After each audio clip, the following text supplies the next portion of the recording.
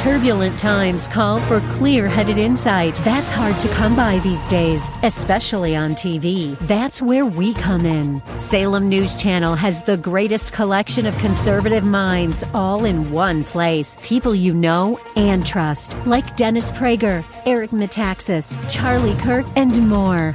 Unfiltered, unapologetic truth. Find what you're searching for at snc.tv and on Local Now, Channel 525. Talk you can believe in.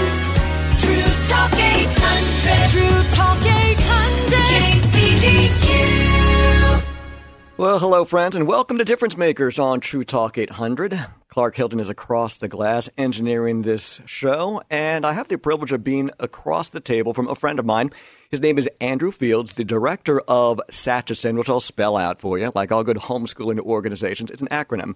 SACHSN stands for the Salem Area Christian Homeschool Network, which we pronounce as SACHSN. So welcome, Andrew Fields. How are you today, my friend? I'm doing very well, thank you. Just so you know, you'll be hearing advertisements coming up on our sister station, 104.1 The Fish, about the SACHSN 2015 Homeschool Roundup. It's coming Thursday, May 28th from 6:30 to 8:30 p.m. at Our Savior's Lutheran Church in South Salem. That's on Baxter Road, right by the Commercial Street Walmart. So, Andrew, tell us about the event, first of all.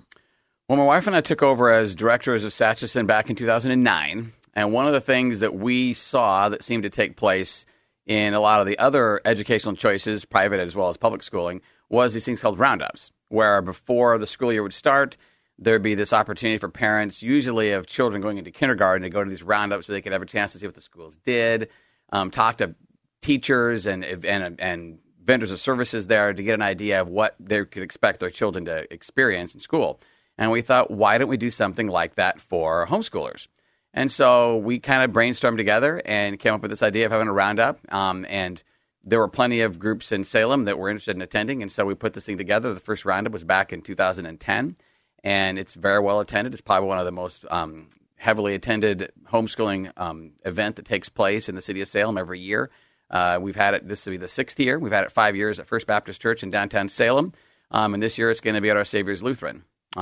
Which partly because an individual who was on the board of the Salem Public Library actually said, hey, I'd love to have it at my facility. And we decided, you know what, that's a good opportunity for us to branch out and have it at some different locations. And so he was gracious enough to provide us with the facility. So that's where it's going to be taking place. Well, sometimes it's good to mix up our locations to serve more than one general region better than the others. So in this case, our Savior's Lutheran Church. It's a lovely facility. Mm-hmm. It's big, tall, up on the hill. My kids have played piano there before and got in the adjudicator type things going on. Used to have piano recitals there, and it's just a lovely building, lots of parking. So how much does something like this cost to attend, whether you're already a homeschooler or interested in finding out about homeschooling as an option when it comes to education? Well, that's one of the beautiful things is it's free. Costs nothing. We don't even charge for the people that come in and provide the tables. This is a no-cost event. SACHSN takes care of all those costs. We're a volunteer-run organization, so we make sure those things are taken care of. And even the facility was donated by the church, so they donate. So it's just a free event. So anybody is welcome to come. It's good to see people on board for a common cause, and we're a diverse bunch, homeschooling families, especially here in the Pacific Northwest. So for those of us who are less familiar with home education as an option, can you tell us why you do what you do, and why do you and your wife, Pam, homeschool your children? Well, homeschooling is one of those things that it's less of a reason and more of a journey. And like a lot of decisions in life, I mean, we're talking about educating our children, and we're talking about training them. And in our case, we're Christians. And so we have a decidedly Christian worldview, and we want our children to share that ideology and share that worldview. So one of the main reasons why we home educate our kids is because we believe it's God's charge as parents to disciple them in His teaching, and that's the easiest way for us to do that and most effective is to have them be at home where we can be the one that is in charge of their whole entire education process. That's part of the reason why we do it. We also love our kids. I mean, I've had parents say, how could you be around your kids that much? You know, that's sad. I love my kids. I love to be around them. Every time I can spend time with them, I do. My wife loves to be around our kids. we just love to be with each other as a family. I've had people walk up to us before and they see us out and about and they go, wow, your kids are all so smiley and they're all so happy. Yes, they are, because they also love to be around each other. And so it's one of those opportunities as a parent. Why would we not want to have time to spend time with the person that we're closest to? So those are some of the reasons as to why we do it and why we home educate our kids. Andrew and Pam Fields are the directors of SACHSN, which stands for the Salem Area Christian Homeschool Network. How many kids do you have, Andrew? Well, this is always a question. 9 we have currently, and I always say 9 currently because, we don't have any idea how many God's going to bless us with. But we have 9, starting with 18 Caleb, and then Emma is 17. Ben and Isaac, our twins, are 15. I'm going to see if I can do this all correct. I know you're smiling over there, Mike. Ruth Ann is 11. Sarah is 8. Clarity is 6. Valor is 4. And coming up and taking up the caboose right now is Eli, who just turned 2 last month in April. So when you and your wife Pam had first met, did you discuss things like how large a family you would like to see if God would so allow, and about homeschooling also? That's interesting. We did talk about that. She always figured she'd probably have like 2. I always figured we'd have 4 because I came from a family of 4. And you just multiplied the numbers, right? Yeah, we multiplied those together, and then we did poor math. I mean, no, that's not correct. We had 4 children. We had them fast. I mean, if you were keeping track of the ages, I mean, we go 15 to 18 right now, which meant, and we sat down after our twins were born and said, wow, we're at 4. We're going to go from being teenage parents to being empty nesters like in a few years. And that caused us to start to look at things. And so that caused us to look and see, well, what does God's word say about children and families? And as I looked in Scripture, I couldn't find any place where God said, you should have X, you should have not X. All I found was that children were a blessing from the Lord, and that every time they weren't there, it was considered a curse. So at that point, we said, okay, if that's what God is communicating to us, then we should embrace this blessing. I mean, other things that we consider blessings are like health, finances, and those are things that if somebody walks up to you and says, hey, Mike, I'm God, and I would like to bless you with a whole lot of money or a whole lot of health so you can live to be like 120, nobody says, well, hold on here. I just don't know if I can handle that much blessing. And why is it in America we do the same thing about kids? And so that's kind of how we got there. And fortunately, my wife and I agreed on this, and her health has held out, and my finances have held out because 9 children is expensive, and it's been a wonderful ride for us. It's been great. It certainly adds up after a while. So it does. Did you meet and marry at a young age, Andrew?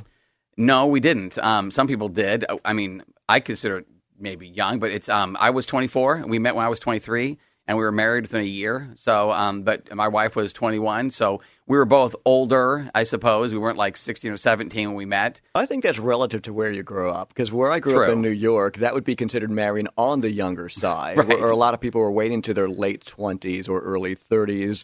And the stereotype was so that you could get your time in. And I don't necessarily agree with that, but it's certainly the environment on the East Coast where I was raised. And I spent a number of years out actually on the East Coast. I worked for Westinghouse back east as an engineer in the electronic warfare department, and so I worked back east. And so I experienced some of the East Coast philosophy and that culture, and it is different. I mean, America has a number of different cultures depending upon the places you live.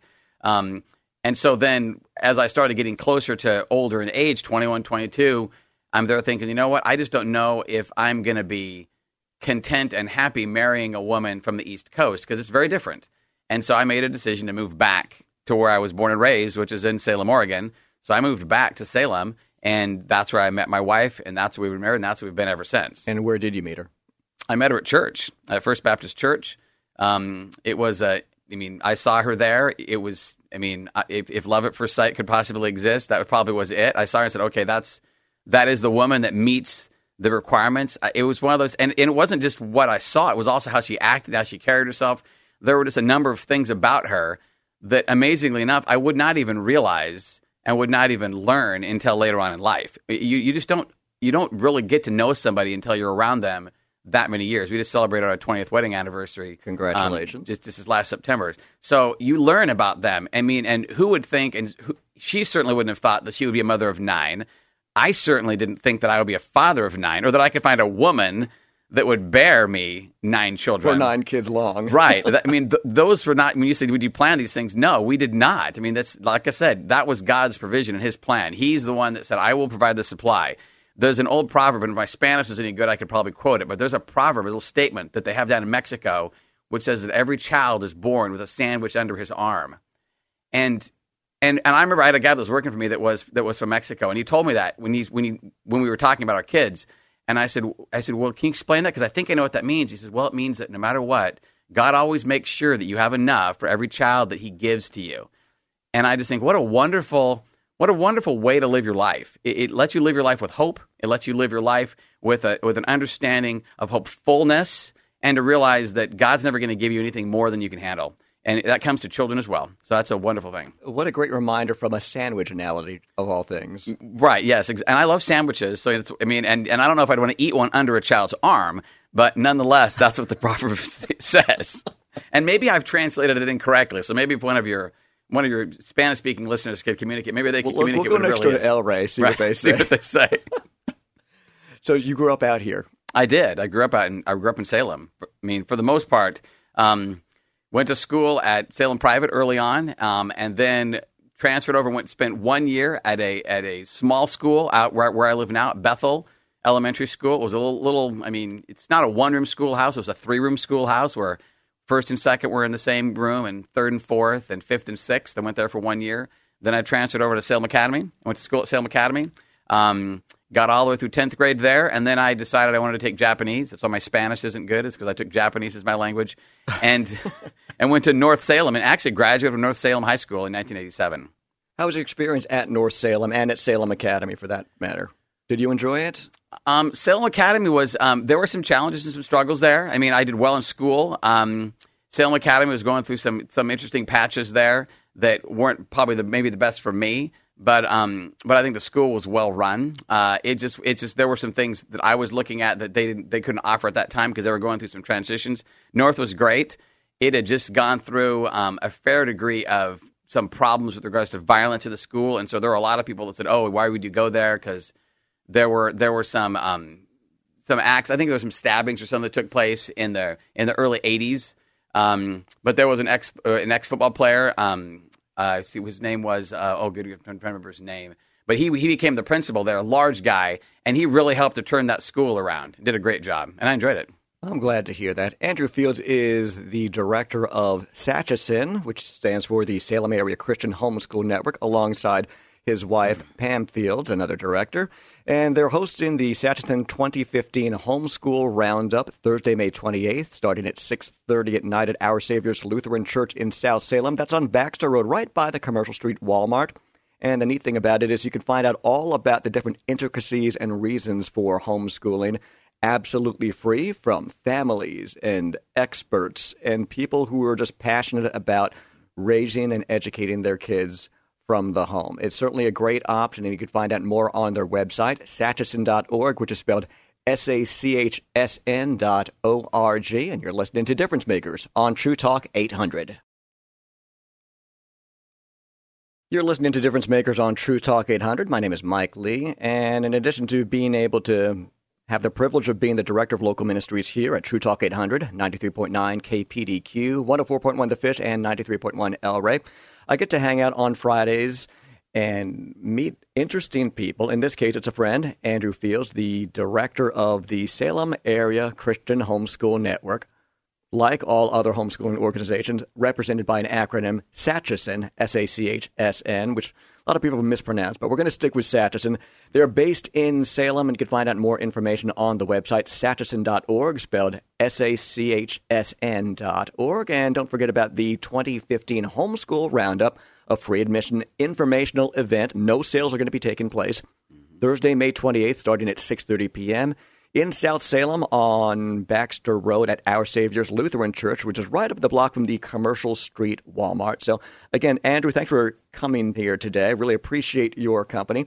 And earlier on, we were talking about your background of growing up in Salem. So many of us, myself not included, have grown up in the Northwest and never really ventured far from it. So tell us how your experience was going out to the East Coast and completely transplanting. It was definitely unique. You expect that you believe, because you go to school and you study different states, you memorize the capitals, you look at battles in history, and you think you know what a place is like because you've studied it. But really, until you've lived someplace and you've been around the people, you really don't know what that place is like, and you really don't know its personality. And so for me, it was, very friendly.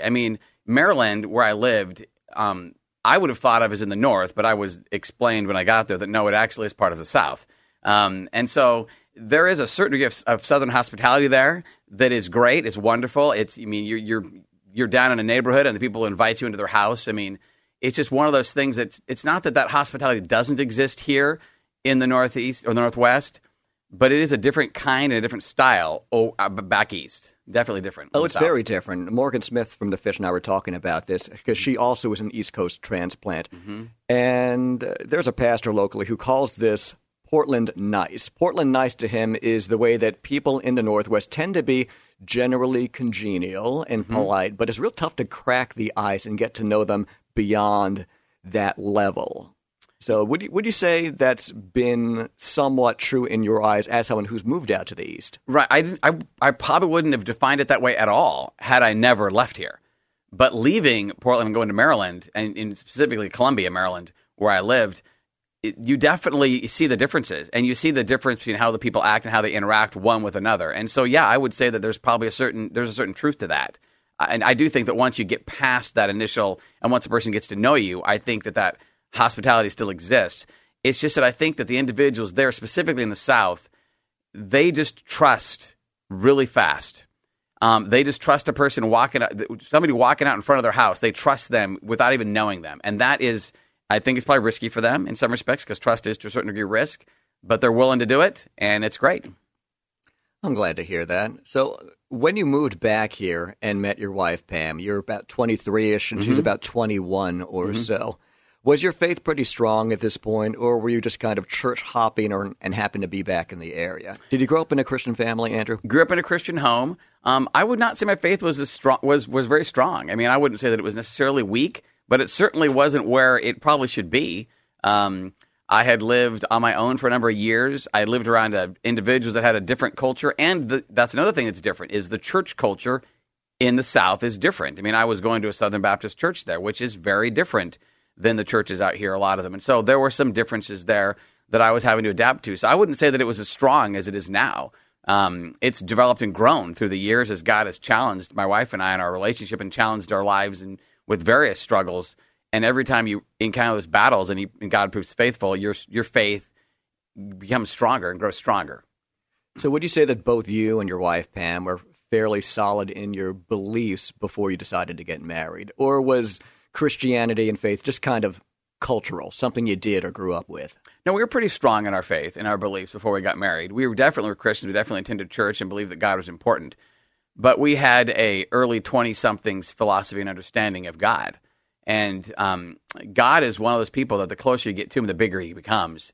I mean, he just becomes larger and greater. And so when you're far from him, you just don't know him that well. And so as you age and you get older and you study more, you gain a deeper understanding to the point now where when I look back, I think, how did I successfulully navigate some of the decisions I had to make? But I realized that God also knew that I had that immaturity.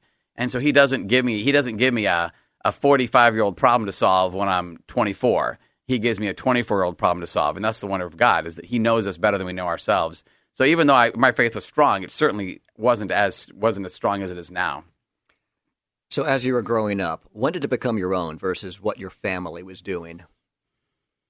Oh, goodness. Any light bulb moments or mentoring figures in your life, whether it's a dad, someone from your church, a friend?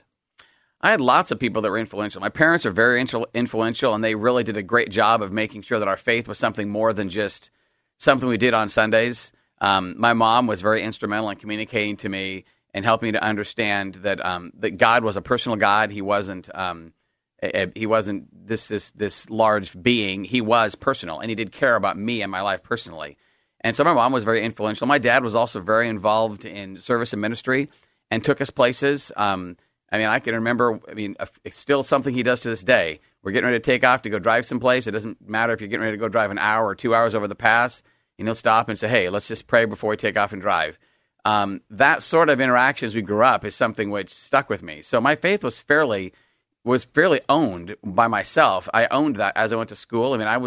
I maintained my purity as a young man going through college. A lot of men did not. I didn't drink through school either. I went to a public university where that certainly was common. So I adopted and had a lot of those life philosophies and a lot of those things that people call rules. but that I called virtue. And I lived with those virtues because that's what my parents taught me and trained me. So it seemed like it wasn't just a checklist of rote rules for you to follow as much as you did own it fairly young. Yes, I did. I mean, my mom was talking the other day, on Mother's Day, she was talking to my wife about, and one of the guests that was there about what was Andrew like growing up. And she goes, well, the 2s were the worst, terriblest 2s, and the 3 were the more terrible 3s, and the 4s were the incorrigible, awful 4s. And she said, and then when he was about 4 3/4, he went to school and he accepted Jesus Christ as a Savior and came home and said, you know, Mom, I've accepted Jesus into my heart. I think it's time for me to be good. And she said, and it was like a night and day difference. From 4 3/4 to on, he became this perfect child. And I know she means perfect in air quotes, but there was definitely a difference. Now, I don't remember that as much because I don't remember life that much at 2, 3, and 4. So this was at school. Yes, it was. Do you remember anything about this? I do remember making the decision. Mrs. Hunsaker Hunsaker was the woman that actually led me to Christ at kindergarten. In fact, at a church that actually still exists in Salem today, right over there on the corner of Center and Lancaster. It's the Salem Bible Church, right there behind Roth's IGA. That was where I accepted Christ as my Savior at that little small church. And in fact, one of the actual members that actually helps us at Satchison attends that church. And in fact, starting in July, we're actually going to be starting monthly meetings. Again, we did that years ago. We're going to be starting those again, the second Tuesday of each month. Well, I think July 14th is the first one, and it'll take place at that church where I accepted Christ. Oh, goodness, 41 plus years ago. Comes around, goes around. It's amazing. That's just amazing. It's the same building of all It is things. Exact same building. All these years later. Probably not too much has been done to it since then. Not a lot. In fact, I was in there not too long ago, and I walked in, and I can remember that place like it was yesterday. Yeah, it's amazing. So you mentioned the importance of homeschooling parents getting together to fellowship. Do you think that here in the Northwest in particular, there's a culture that encourages that or has more of a standoffish cowboy mentality where it's okay to be individualistic? Okay, all homeschoolers are cowboys. That's just a foregone conclusion. So by definition, whenever you have a group of 10 or 15 homeschoolers together, they're all chiefs. I don't know that you hardly have a group where there aren't. I don't know where the Indians ever show up. It's all chiefs. All of them are chiefs. That's just the way homeschoolers are because they've made a choice to do something which sets them apart and makes them different. And it doesn't matter whether they're Christian homeschoolers or non-Christian homeschoolers, and there's plenty of those.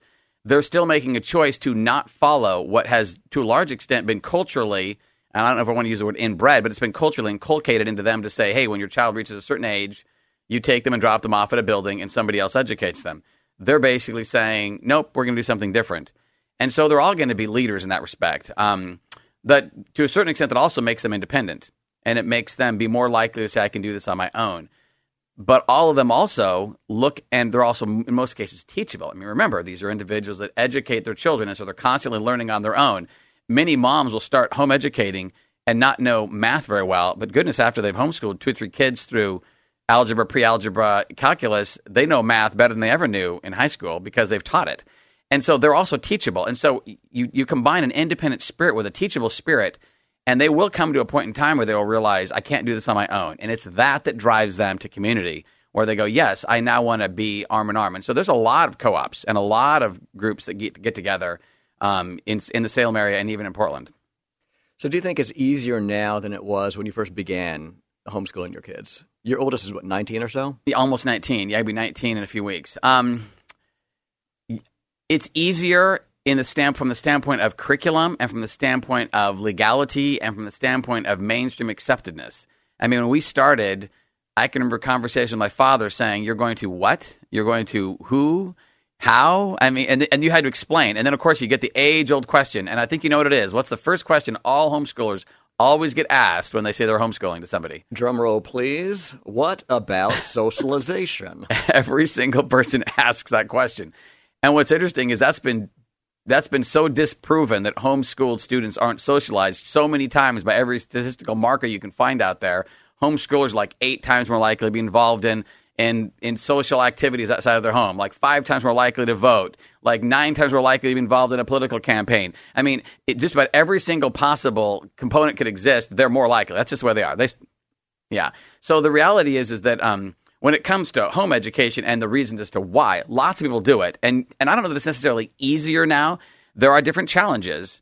But I would say from the standpoint of curriculum, from the standpoint of what it is that a person needs to do, it's definitely simpler in some respects.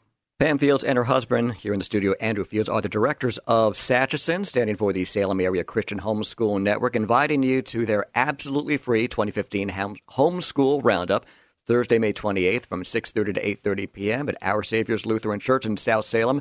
It's on Baxter Road, right by the Commercial Street Walmart. You can find more information on our website, kpdq.com. Find out more about Satchison at satchison.org. That's SACHSN.org.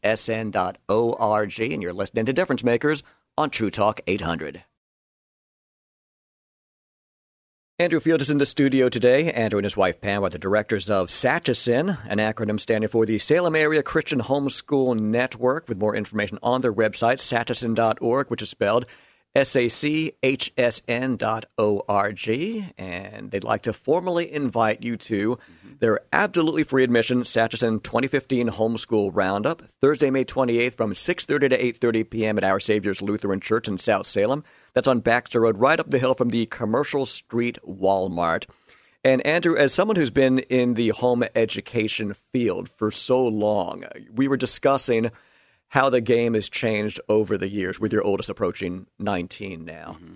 So how do you believe that homeschooling and home education as a whole is holding up as an option in today's world when it comes to education choices?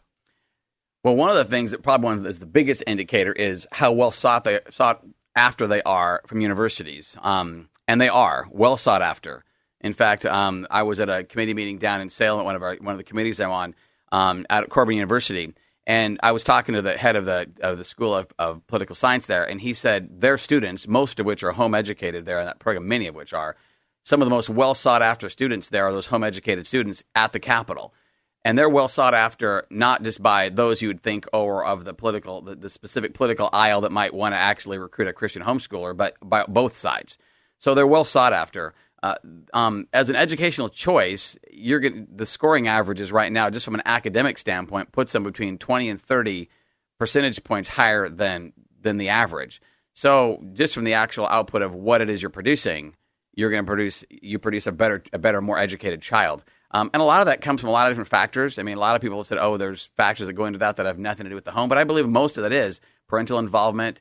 It has to do with the character that the parents can try to actually teach into them. They're definitely character is certainly encouraged. A lot of the home educated kids have to do a lot of self-study. There's a fair quantity of self-determination that takes place in their educational choices and options.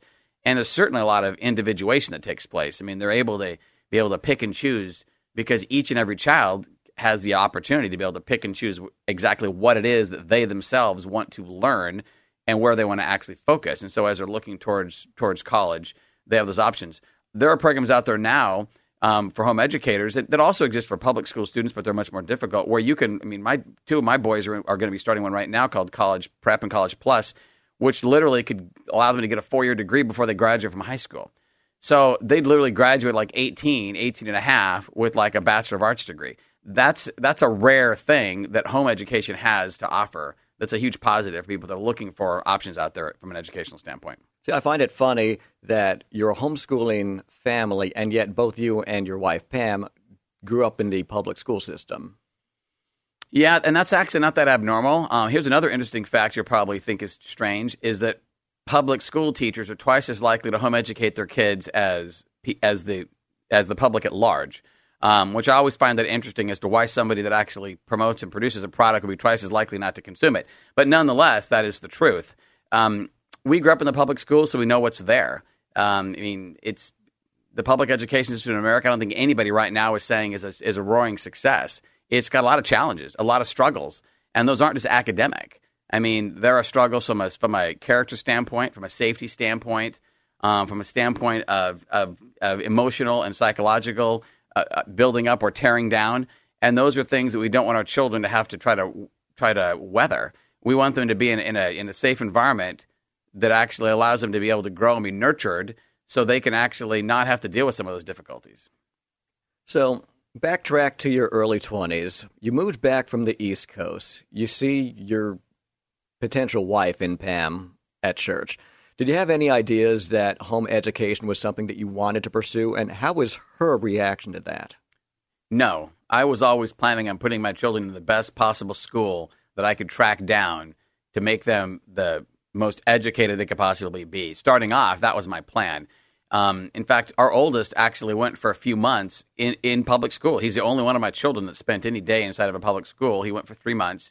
But we grew up next to some neighbors in Salem that had 6 kids, and they home educated their kids. I think 3 of their kids, all of their kids are incredibly brilliant. 3 of them are I think 2 of them have PhDs already. They're incredibly smart family.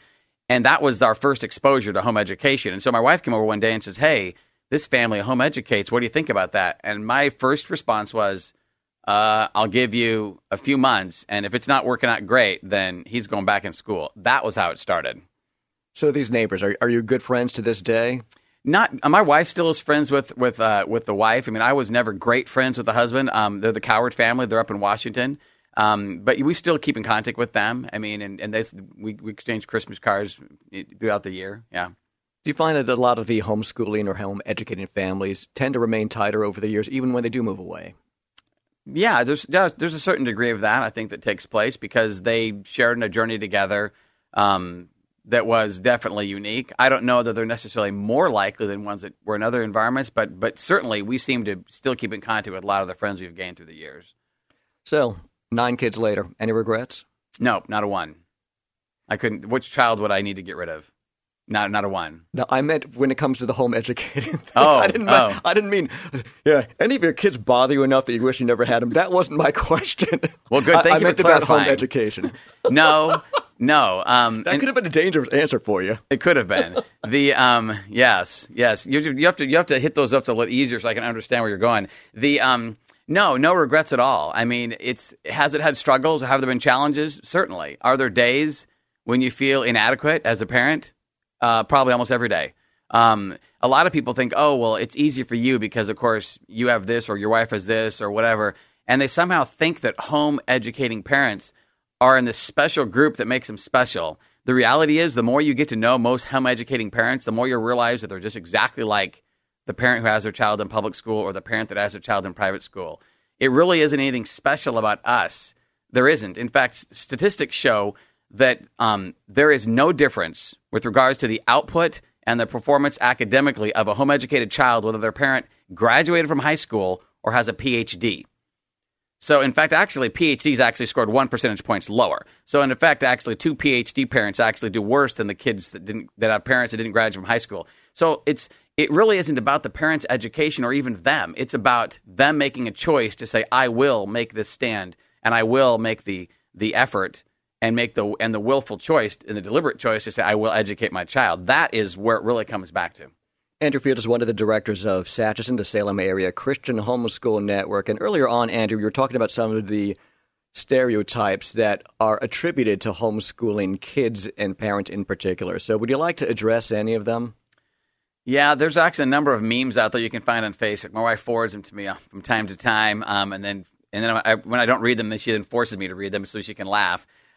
Certainly there's the denim jumper wearing family, with the dress wearing family, the family that took their TV and blew it up and they raised goats. All those stereotypes exist. And reality is stereotypes do exist for a reason. There are homeschooling families that do subscribe to some of those philosophies and some of those ideologies, and you'll see them. And I want to break in and say, if that's how you believe as a homeschooling Christian parent that the Lord is leading you, by all means, run with that with all your might. Certainly. I adore coaching softball with and against girls who play in denim skirts, and we're okay with that. We are so okay with all of that. Just so long as they don't take a called third strike. For crying out loud, 2 strikes, protect the plate, ladies. My goodness. That's right. We want them to swing. We want to make sure that they're actually going down with the bat moving.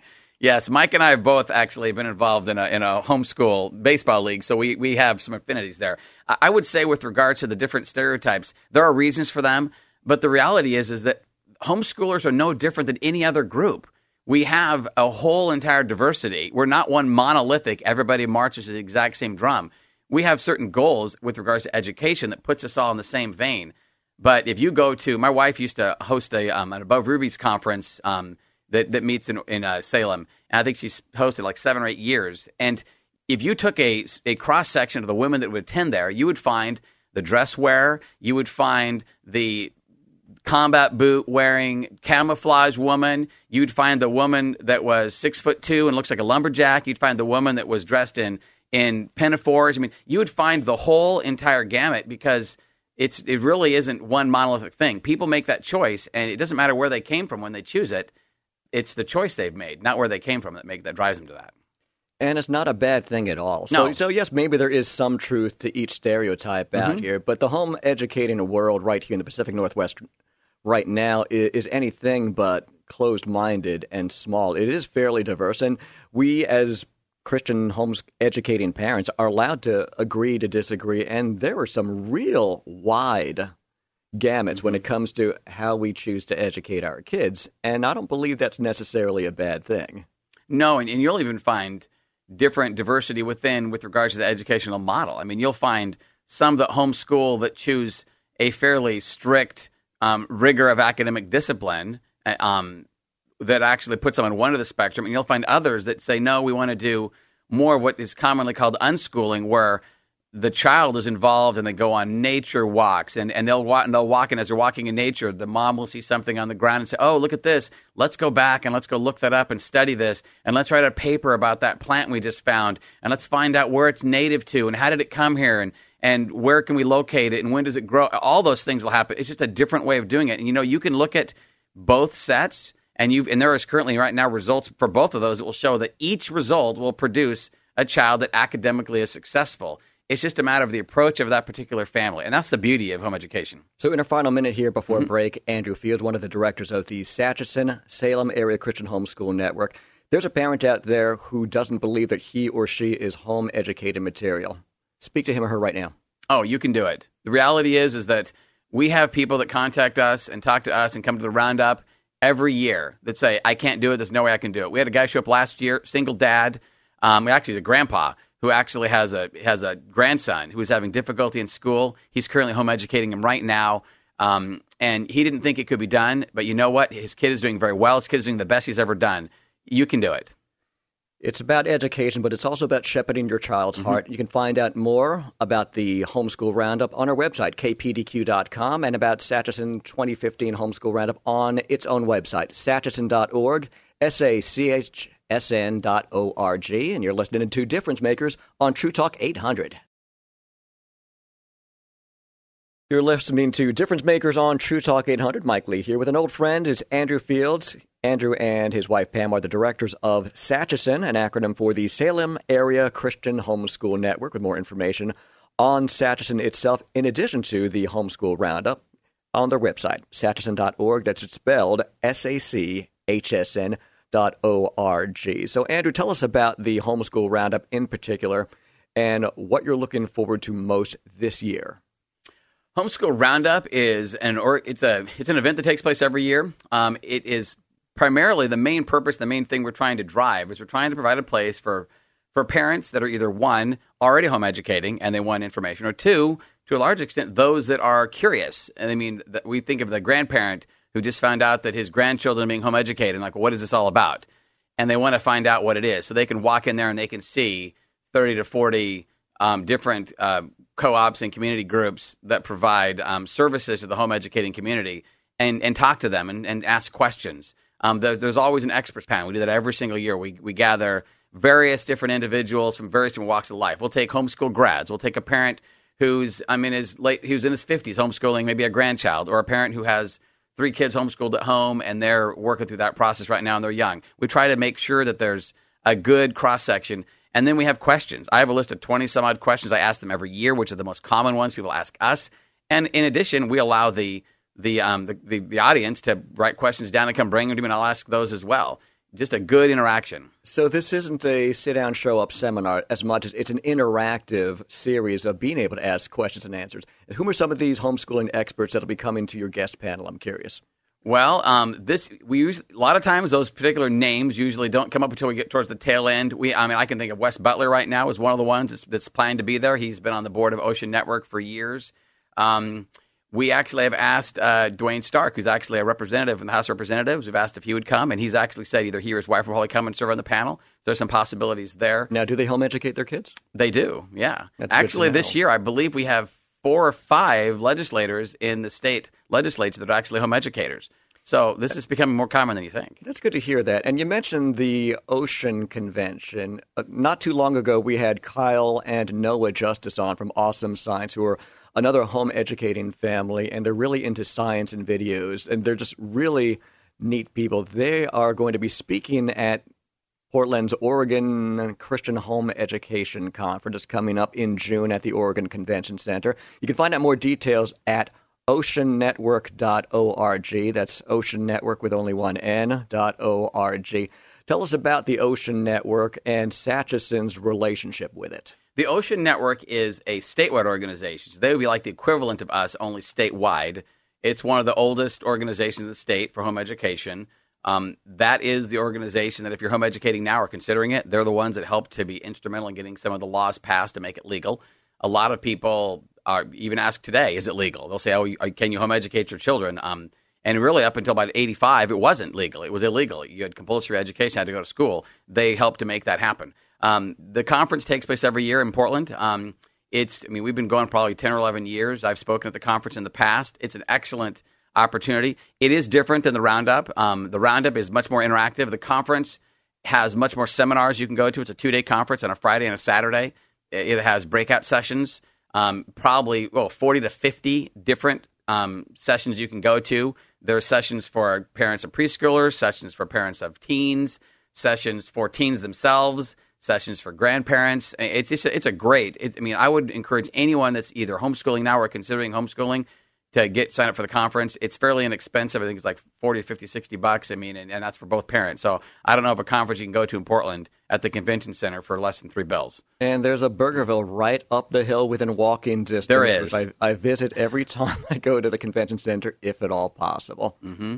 And one of the surveys we had taken following one of these Ocean Network conventions was favorite speaker. And I have to admit that you were one of them. Several years back, you teamed up with a pastor from Salem First Baptist. Could you explain what your session was at this point? Historically, one of the things that people have accused homeschoolers of is being, and I don't want to use this word pejoratively, but isolationist in some respects, of sometimes having difficulties serving in their church. And to a large point, many years ago, home educators, especially Christian home educators, sometimes saw themselves as homeschoolers first and Christians second. And I don't think they intended that on purpose. That's just kind of how it was because they were doing something which was not well embraced, and it was difficult. Many of them had to lock their doors and drive around the block with their kids hiding under the seats and then drive back into the garage to home educate back in the 70s and early 80s. So it was a different world. And so one of the things that I was trying to speak about was the ways that we as home educators could still be involved and still be used and serve in our churches, even in an environment where sometimes people can sometimes see us as outsiders. And that was important. And so one of the ways I thought that could be accomplished was to bring my pastor. He's got a PhD in education. What better than to do that? And so that was primarily what our focus was to try to encourage home educators to still be involved in their church, in their local church. And what struck you about this pastor in the first place? He was open-minded and teachable. And I just loved him. He hadn't been at our church for very long, but my opportunity I had in working with him, I really felt that he really had an open mind. And he's just a wonderful man. I still keep in contact with him today, and I really enjoyed that opportunity that we had. So what can the church do to better serve the minority being Christian home educators, in your opinion? I think probably one of the biggest things is that churches have to be aware that homeschooling parents are no different than anyone else in their flock. Some people will have this opinion that, home educators, because they're taking on this task, which many people think of as very difficult, and it is, that somehow that makes them better or makes them less likely to fall just like everybody else. And it doesn't. A church needs to look at them just like everybody else. We have feet of clay as Christians. We fall. We have struggles. We have difficulties just like everybody else. They're just maybe different. Our children have struggles too. People say, the home educated kids they're this or they're that, or they all walk in a straight line. No, they have the same exact fallen heart that every other believer has. We may see their problems sooner because they're in our house more, but nonetheless, their problems still exist, and we still have to pray for them. We still have to work through those, and the church is a key component of that. Home educators can't just leave the church. The church is there for a reason, and we need to make sure we're a part of it. And conversely, since there are some bits of truth to each stereotype, if you had to speak to a homeschooling family right now about the ways in which they can serve outside of simply educating their own kids and being members of society that are productive and godly and sharing with the world, even with the non-homeschooling world, what would you tell them? You still need to make sure that you're out and about. Most home educators do. Most home educators are involved in lots of different organizations, and they serve. A lot of them serve as families, and I think it's important for them to do that. I think it's also important for them to also remember that as they're in their church, even if, and some churches aren't hugely friendly towards home educators. Some of them have a tendency to look at them and they're afraid of them. I would encourage them, set up an appointment, sit down with your pastor. If you're in a church where you think that you're not well liked or maybe there's a barrier, try to build a bridge. Go sit down with your pastor and say, we just want to get to know you. That's how I learned how the East Coast was different from the West Coast. I sat with people, I ate lunch with them. I broke bread with them. Do that with your pastor, and you know what? He'll get to know you. You'll get to know them. That's how we build those bridges, is with time. I think all Christians often get stuck with miscommunications and presumptions and not wanting to go to bed on our anger. Neither which should we go to bed on our misinterpretations or possible misinterpretations of what other people are thinking or feeling. So Andrew Fields, in our final minute here, as one of the directors of the Salem Area Christian Homeschool Network, abbreviated by the abbreviation SATCHESON, thanks so much for coming in today and inviting our listeners to the absolutely free admission Homeschool Roundup. It's coming Thursday, May 28th from 6:30 to 8:30 at Our Savior's Lutheran Church in South Salem on Baxter Road, right up the hill from the Commercial Street Walmart. Anyone you want to say hi to, Andrew? Say hi to my wife, and I also want to make a quick announcement of also June 9th is the curriculum fair. My wife would really want to make sure I mention that. It's at Salem Evangelical on 455 Locust from 1 to 4 on June 9th. More information at satchison.org. That's SACHSN.org. And thank you so much for joining us on Difference Makers on True Talk 800.